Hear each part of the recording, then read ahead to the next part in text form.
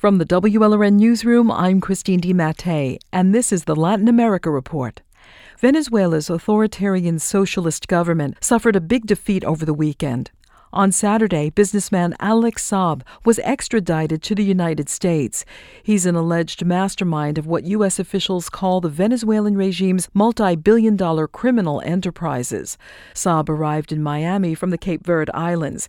He was arrested there last year because he's wanted in the U.S. for allegedly laundering hundreds of millions of dollars. WLRN America's editor Tim Padgett has been following the Saab saga, and he says Saab's extradition marks what could be a key moment in the struggle to restore democracy in Venezuela. Tim, remind us who Alex Saab is and what he's accused of. Saab is actually a Colombian businessman, but he's allegedly a wizard at conducting financial fraud, embezzlement, bribery, currency manipulation, and then hiding the ill-gotten proceeds all over the world through banks and shell companies and other funnels. Saab has allegedly helped Venezuelan President Nicolás Maduro's regime plunder Venezuela's oil industry that way. But it gets darker because he's also accused of helping the regime and its cronies rob billions of dollars from social welfare programs like government housing and food. This is what Dick Gregory, a former U.S. prosecutor in Miami who once investigated Saab, told me about him last year. Saab is the master of trade-based money laundering. And Venezuela has been robbed blind with every transaction that he does. The U.S. has charged Saab with laundering some $350 million of that money here. He denies it, but that's why he was put under house arrest last year when his private plane stopped in Cape Verde, an island republic off Africa's west coast. Cape Verde approved the U.S.'s extradition request, and Saab was finally flown here to Miami on Saturday. As I recall, you reported on one unusual case involving Saab in Bulgaria, right? That case is actually a good example of how Saab operates. His food supplier firm allegedly overcharged the Maduro regime for food it never delivered or grossly underdelivered.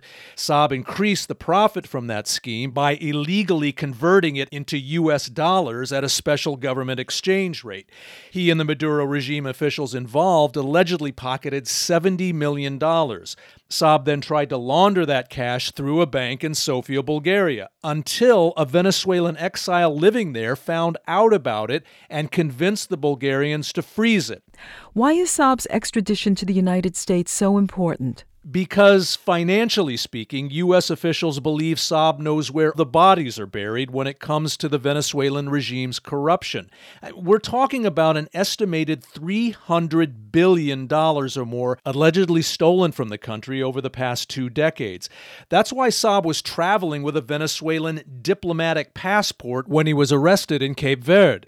The regime simply cannot afford to have him in U.S. authorities' hands. Or as Dick Gregory, the former U.S. prosecutor, told me, the Venezuelan government, they certainly don't want him to talk.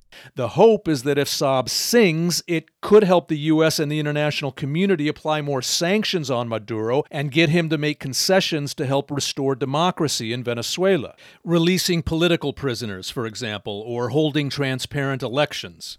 But right now it looks like the Venezuelan regime instead is lashing out. Exactly. Over the weekend, it actually went in the opposite direction. It broke off democracy talks with Venezuela's political opposition. And the regime also placed 6 U.S. oil executives back in prison. They'd been under house arrest in Venezuela on questionable corruption charges.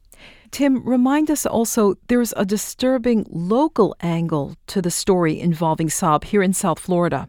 Yes. Last year, University of Miami International Studies professor Bruce Bagley pleaded guilty to U.S. charges that he helped Saab launder more than $2 million here.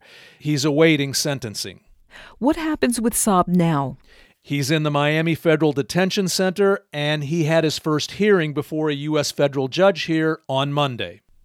I've been speaking with WLRN America's editor Tim Padgett. This is WLRN News. I'm Christine DiMattei.